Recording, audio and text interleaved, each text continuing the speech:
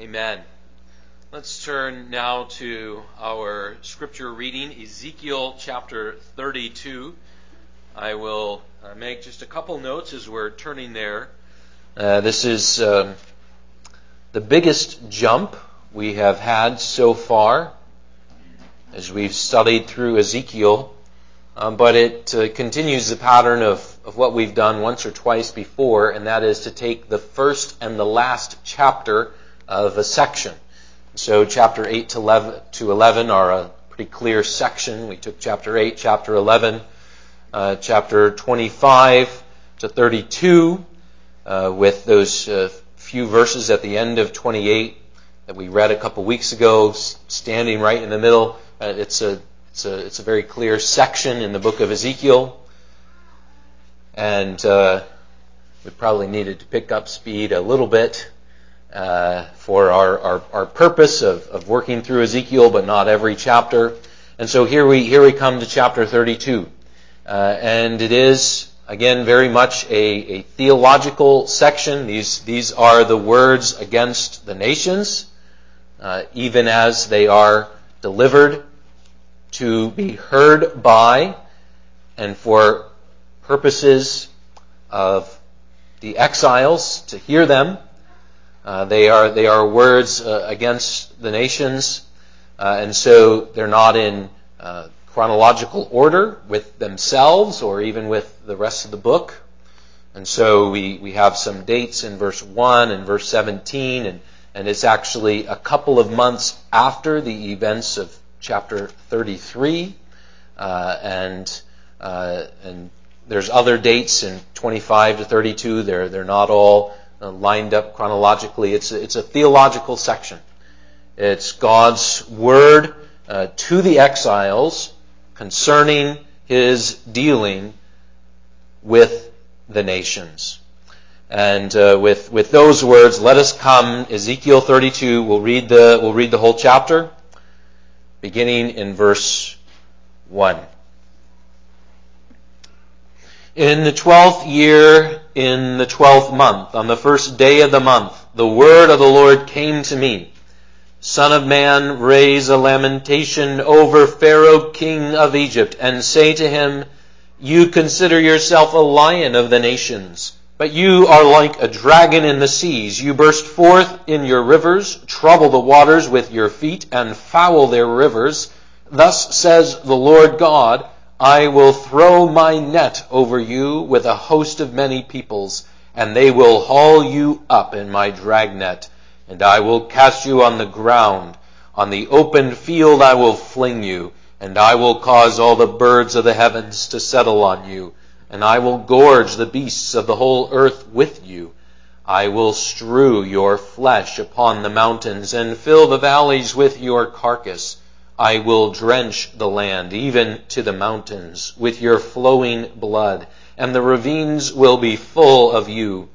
When I blot you out, I will cover the heavens, and make their stars dark. I will cover the sun with a cloud, and the moon shall not give its light. All the bright lights of heaven will I make dark over you, and put darkness on your land, declares the Lord God. I will trouble the hearts of many peoples when I bring your destruction among the nations, into the countries that you have not known. I will make many peoples appall at you, and the hair of their kings shall bristle with horror because of you when I brandish my sword before them. They shall tremble every moment, every one for his own life, on the day of your downfall. For thus says the Lord God, the sword of the king of Babylon shall come upon you. I will cause your multitude to fall by the swords of mighty ones, all of them most ruthless of nations. They shall bring to ruin the pride of Egypt, and all its multitude shall perish. I will destroy all its beasts from beside many waters, and no foot of man shall trouble them any more, nor shall the hooves of beasts trouble them. Then I will make their waters clear, and cause their rivers to run like oil, declares the Lord God. When I make the land of Egypt desolate, and when the land is desolate of all that fills it, When I strike down all who dwell in it, then they will know that I am the Lord. This is a lamentation that shall be chanted. The daughters of the nations shall chant it over Egypt, and over all her multitude shall they chant it, declares the Lord God. In the 12th year, in the 12th month, on the 15th day of the month, the word of the Lord came to me, Son of man, wail over the multitude of Egypt, and send them down, her and the daughters of majestic nations, to the world below, to those who have gone down to the pit. Whom do you surpass in beauty? Go down and be laid to rest with the uncircumcised. They shall fall amid those who are slain by the sword. Egypt is delivered to the sword. Drag her away and all her multitudes. The mighty chiefs shall speak to them with their helpers out of the midst of Sheol. They have come down, they lie still, the uncircumcised slain by the sword. Assyria is there, and all her company, its graves all around it, all of them slain, fallen by the sword, whose graves are set in the uttermost parts of the pit, and her company is all around her grave, all of them slain, fallen by the sword, who spread terror in the land of the living. Elam is there, and all her multitude around her grave, all of them slain, fallen by the sword, who went down uncircumcised into the world below, who spread their terror in the land of the living, and they bear their shame with those who go down to the pit. They have made her a bed among the slain with all her multitude, her graves all around it, all of them uncircumcised, slain by the sword, for terror of them was spread in the land of the living, and they bear their shame with those who go down to the pit. They are placed among the slain. Meshech Tubal is there, and all her multitude, her graves all around it, all of them uncircumcised, slain by the sword, for they spread their terror in the land of the living, and they do not lie with the mighty, the fallen from among the uncircumcised, who went down to Sheol with their weapons of war, whose swords were laid under their heads, and whose iniquities are upon their bones. For the terror of the mighty men was in the land of the living. But as for you, you shall be broken, and lie among the uncircumcised, with those who are slain by the sword. Edom is there, her kings and all her princes, who for all their might are laid with those who are killed by the sword. They lie with the uncircumcised, with those who go down to the pit. The princes of the north are there, all of them, and all the Sidonians who have gone down in shame with the slain. For all the terror that they caused by their might, they lie uncircumcised with those who are slain by the sword, and bear their shame with those who go down to the pit. When Pharaoh sees them, he will be comforted for all his multitude. Pharaoh and all his army, slain by the sword, declares the Lord God. For I spread terror in the land of the living, and he shall be laid to rest among the uncircumcised, with those who are slain by the sword, Pharaoh and all his multitude, declares the Lord God. So far the reading. The grass withers, the flower fades, the word of our Lord endures forever.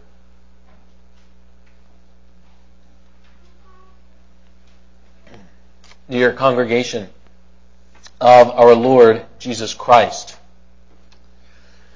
should a minister of the gospel do a funeral service for a professed unbeliever?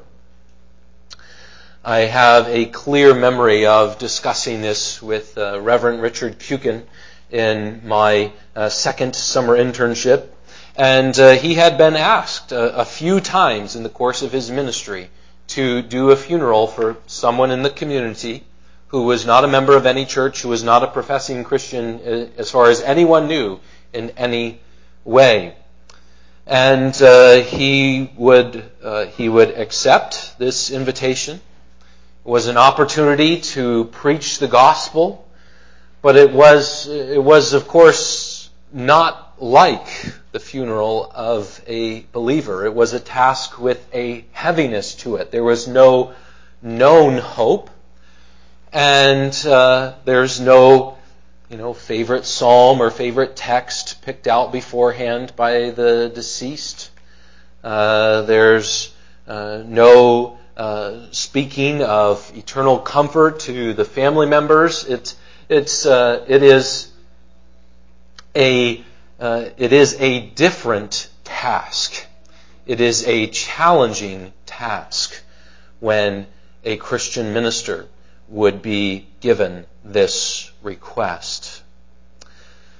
Now, prophetic imagery combined with cultural differences between the ancient Near East 585 BC and funerals in Wisconsin in 2023 AD make this not so obvious at first glance. But if we think about the funeral of an unbeliever, that topic is directly relevant to Ezekiel 32. Because that's exactly what's going on as a prophetic word in Ezekiel chapter 32. This is the funeral for Pharaoh. Pharaoh as the representative of all of Egypt. It is Egypt's funeral, leading to a description of Egypt's grave. And those are our 2 points. And as we consider this, for all the differences between ancient Near East funerals in 585 BC and Wisconsin funerals in 2023 AD, this truth is plain in both places, that the death of unbelievers is not like the death of believers. And so our first point with that theme is this: Egypt's funeral, verses 1 to 16. And then we'll come to the second prophecy, which came 2 weeks later, starting in verse 17. And our point for 17 to 32 will be Egypt's grave. Well, we begin with Egypt's funeral. And this was not literally a funeral sermon. Ezekiel, when Pharaoh died, did not march down to Egypt and deliver this as the funeral sermon. But prophetically and poetically, that's exactly what it is. And even the word lamentation in verse 2, which comes again in verse 16, it could be translated funeral dirge, which is something like a funeral sermon. Again, we have our own cultural patterns. We have things like visitations and gravesides and 21-gun salutes for those who served in the military. Well, we don't see any of those things here. But what we do see is that which the ancient Near East had for their own funeral customs. We see the professional mourners who would be hired for funerals. They are called the daughters of the nations, and they are mentioned in verse 16 and again in verse 18. And we don't have the mention of a 21-gun salute, but there's reference to warriors being buried with their weapons, and that was the ancient custom. And so again, it's not obvious on first glance. The clues are culturally removed from us, but this is a funeral followed by a burial. That is prophetically what the context is for our chapter. And it's Pharaoh's funeral, but he stands for all of Egypt. It is Egypt's funeral. And God says to Ezekiel, "Son of man, raise a lamentation, a funeral dirge over Pharaoh, king of Egypt, and say to him." That's the words of verse 2. And that's the big picture. So with this big picture, let's look at the first symbolic image of the funeral sermon. And it is not a flattering image. It is this, that Pharaoh, verse 2, considers himself to be a majestic lion. I am a great lion. The majestic, beautiful lion with its wide-ranging territory. Sometimes a powerful lion will rule on both sides of the river. That's who Pharaoh thinks he is. I am the great lion. I am wonderful. It is in some ways related to Pharaoh's claim to divinity. But instead of being a majestic and ruling lion, as he thinks he is, and this is the picture of verses 2 to 6, but it relates to the fact that he is pride, the pride of Egypt, to look ahead to the language of verse 12. Instead of this majestic and proud lion that's ruling and prowling, he is actually a dragon. But not just any dragon. He is a defeated dragon, a beached dragon. Now the word for dragon, it's really just a broad word in the Old Testament. It's used in a number of different ways. Here, let's just think of a mighty sea monster, a sea predator. Well, in the sea, a sea monster is pretty scary, but this is not a sea monster in the sea. It's a sea monster grabbed by the nets and pulled onto the beach, onto the sand, onto the land. That's the language of especially 3 and into verse 4. Pharaoh thinks he's the mighty prowling lion, and God says, you're just a fish out of water, because I have defeated you. As fearsome as the sea monster might be in the sea, no one is afraid of a beached sea predator.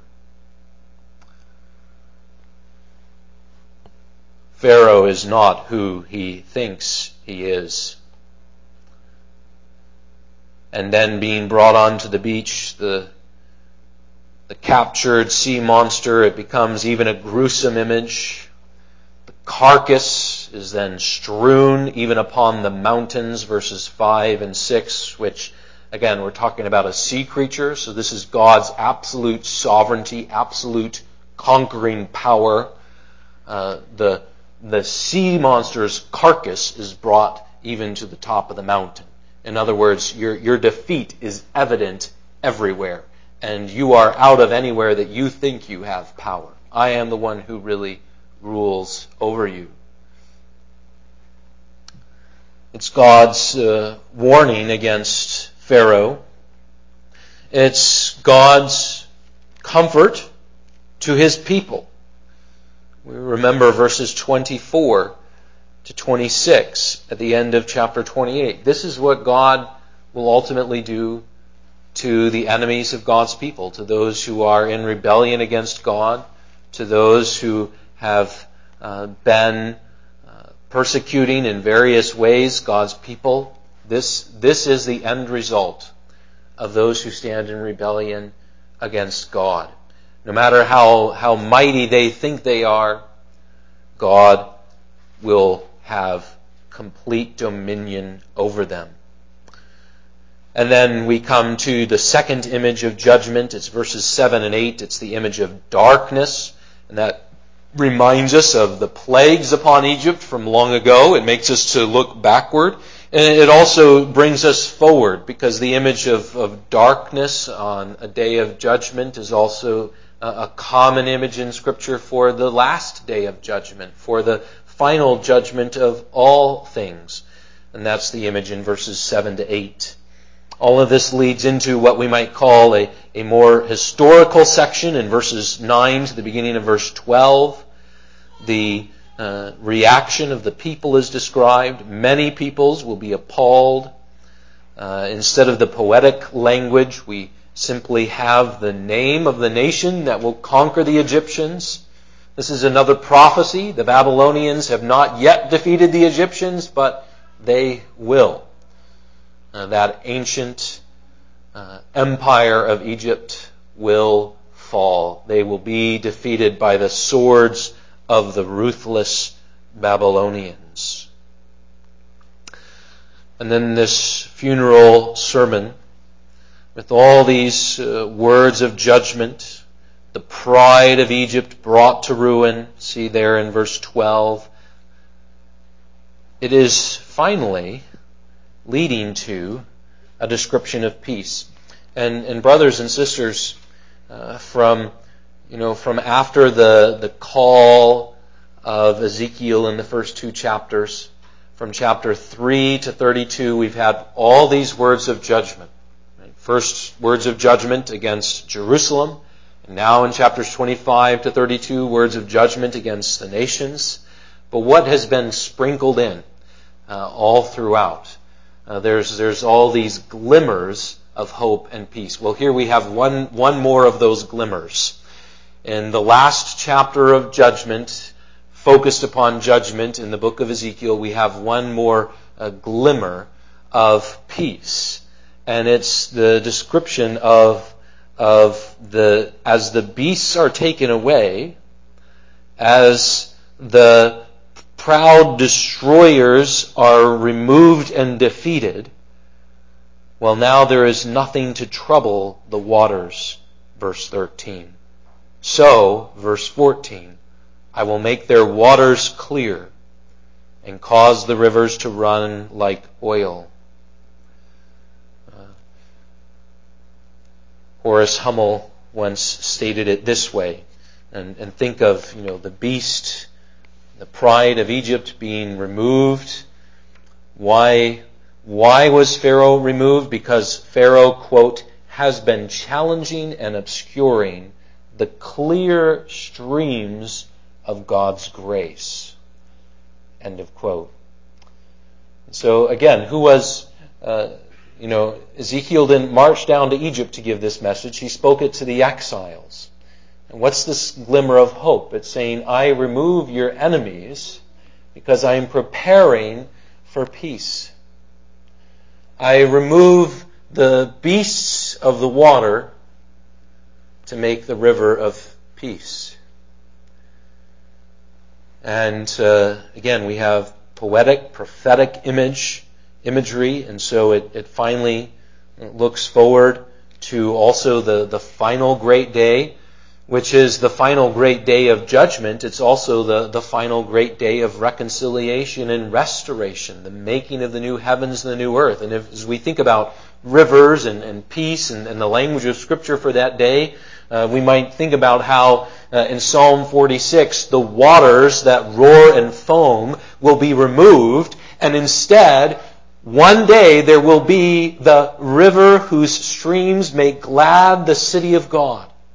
It's the language of Psalm 46. Or if we think of the language of Revelation chapter 15, verses 1 and 2, there will finally be a sea of glass, which is what? That's a calm picture, an image of peace. And the sea of glass appears after the wrath of God is finished. That's the language of Revelation 15, 1 and 2.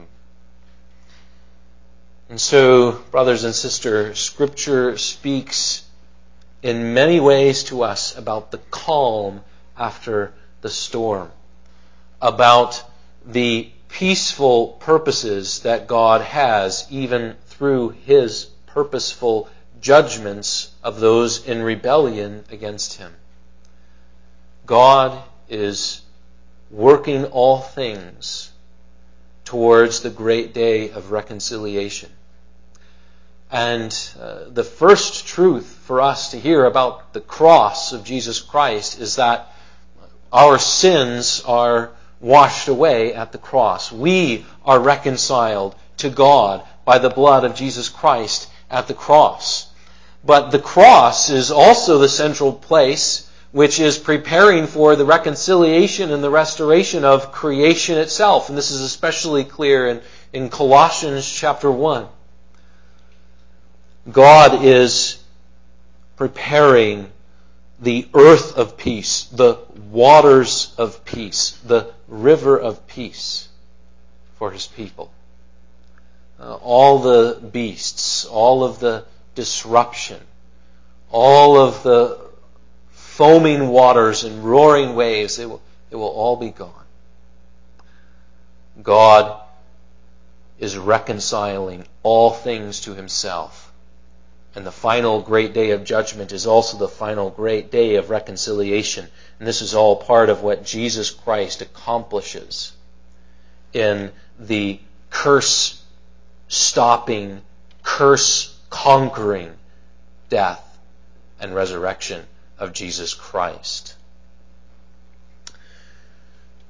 Well, brothers and sisters, let's come now to our second point, Egypt's grave, because we have one last of these many glimmers of hope that are included in these chapters of judgment, but we still have the last half of the last chapter of judgment. And in all of chapters 3 to 32, this is perhaps the most chilling of the words of judgment. This is in contrast to Hebrews chapter 11, which has been called the Hall of Faith.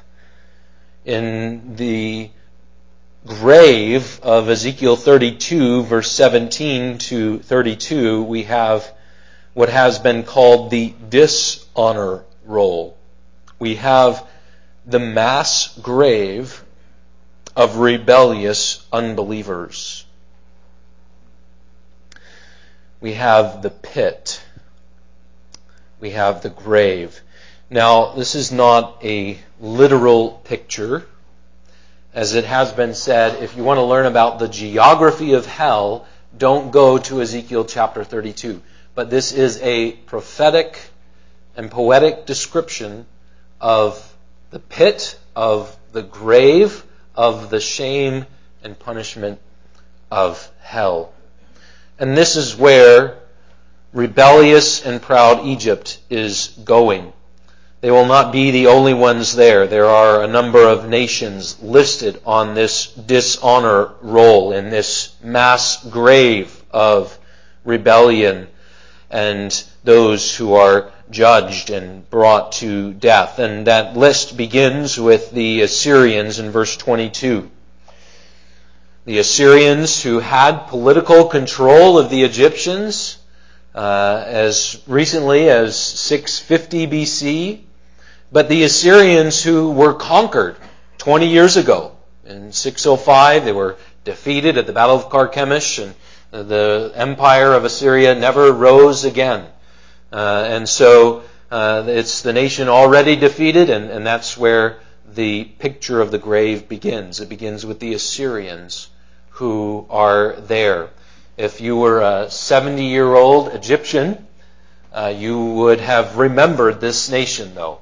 They're defeated, never to rise again, but it's all in living memory. A 70-year-old Egyptian would remember a time from his childhood when Egypt was politically controlled by Assyria, and would remember a time 20 years ago when he was 50 that the Assyrians were defeated and conquered, never to rise again. Well, from the Assyrians we move on to the Elamites, starting in verse 24. Now this nation is quite some distance from Israel. It's even east of Babylon.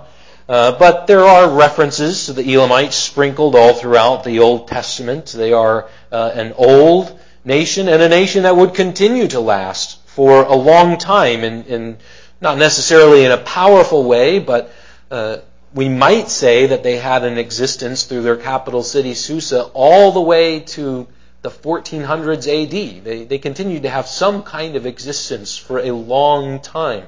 So they're much different than the Assyrians that way. Then we have Meshech Tubal in verse 26. They're another distant nation. They are now to the far north instead of being east of Babylon. They're mentioned even less than Elam in the Old Testament. Then we move to the Edomites in verse 29, those descendants of Esau. And so they are mentioned again and again in the Scriptures, even in chapter 25, where we were a couple weeks ago. As we come to the Edomites, let's look at that reference to the uncircumcised, which comes up again and again in these verses. This is a word of spiritual significance. The Edomites, like the Egyptians, had at least some form of circumcision that they practiced. The circumcision of the Egyptians and the Edomites is grouped together in Jeremiah chapter 9. Even though we don't know, it's debated, was it exactly the same kind of circumcision still as the Israelites practiced? We don't know. But they had some kind of circumcision. But whatever it was, as they were in rebellion against God, Jeremiah 9 verse 26 says this: they were uncircumcised of heart. It's the language of Jeremiah 9:26. And so the Egyptians are going down to this grave together with the Edomites, and they will all lie with the uncircumcised, and they will all lie as those who are uncircumcised of heart. This is the mass grave of those in rebellion against God. It is the grave of shame. It is the grave of pain. And then finally in verse 30 we have the princes of the north and the Sidonians. And for here we'll just note some of that language that's repeated throughout these verses.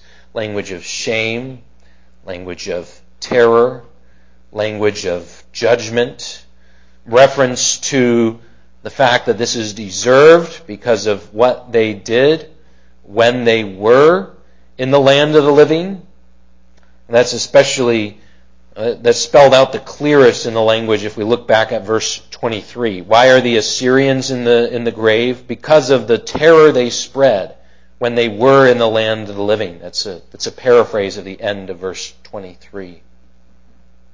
And so, brothers and sisters, we put all this together and we clearly see that the judgment of God is upon all kinds of people groups, all those in rebellion against Him, whether they are farther away like Meshech Tubal or closer like Sidon, whether they are those who have already been conquered like the Assyrians, or those who will continue to exist in some way for many centuries more like the Elamites, whether they are closely related to the Israelites like the people of Edom or not. And then the whole scene is a reminder that the grave itself is no escape from the sovereign hand of God. Indeed, God is the one bringing them down into the grave in a way that they would not want to go into the grave. He's bringing them into a grave of shame. He's bringing them into the grave of punishment and distress. Again, it's prophetic, it's poetic imagery, but this point is plain. God has dominion over those who rebel against them. And that dominion includes His ushering them into the grave of shame and pain. God is everywhere. God sees everything. There is no rebellious person who can escape from God. Even as, brothers and sisters, the reverse image is spelled out so clearly for us in Scripture as well. For God's own people, there is not a single sheep who will be lost. God's hand will never fail to save His own people, even as God's hand will always bring the rebellious to the grave.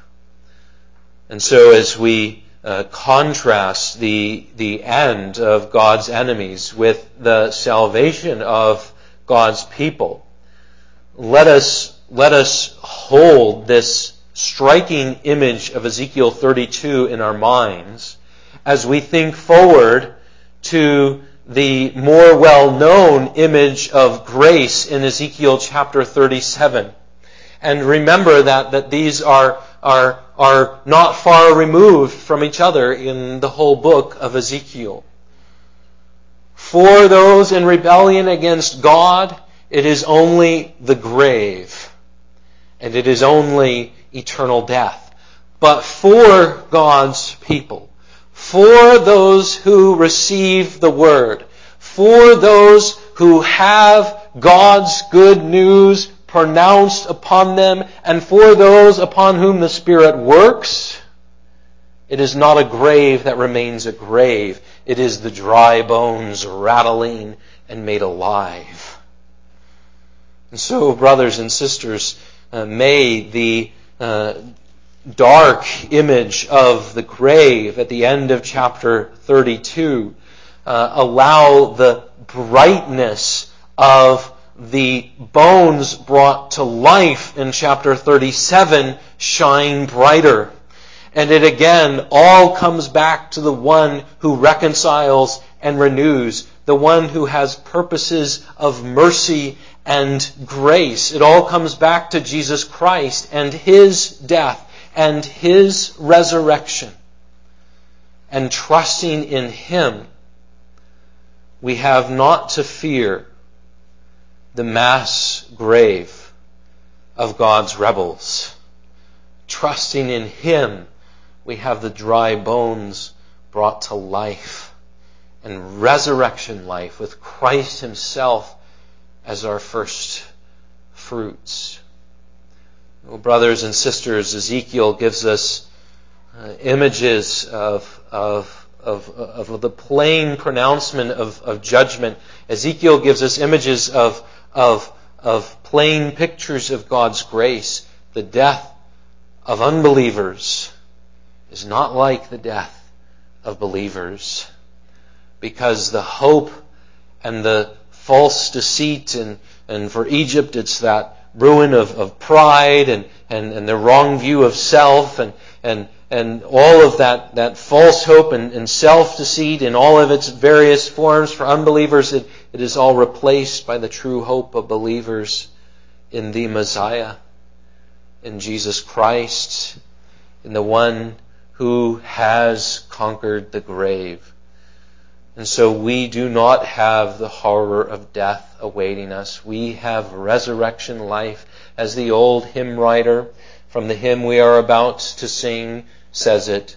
Lord, by the stripes which wounded Thee, from death's dread sting, Thy servants are set free, that we may live and sing to Thee. Alleluia. Amen. Let us pray.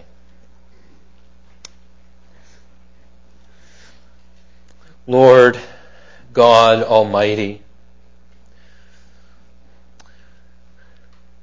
why do the nations rage? You can so easily bring them to horror. May they kiss the Son. May they kiss the resurrected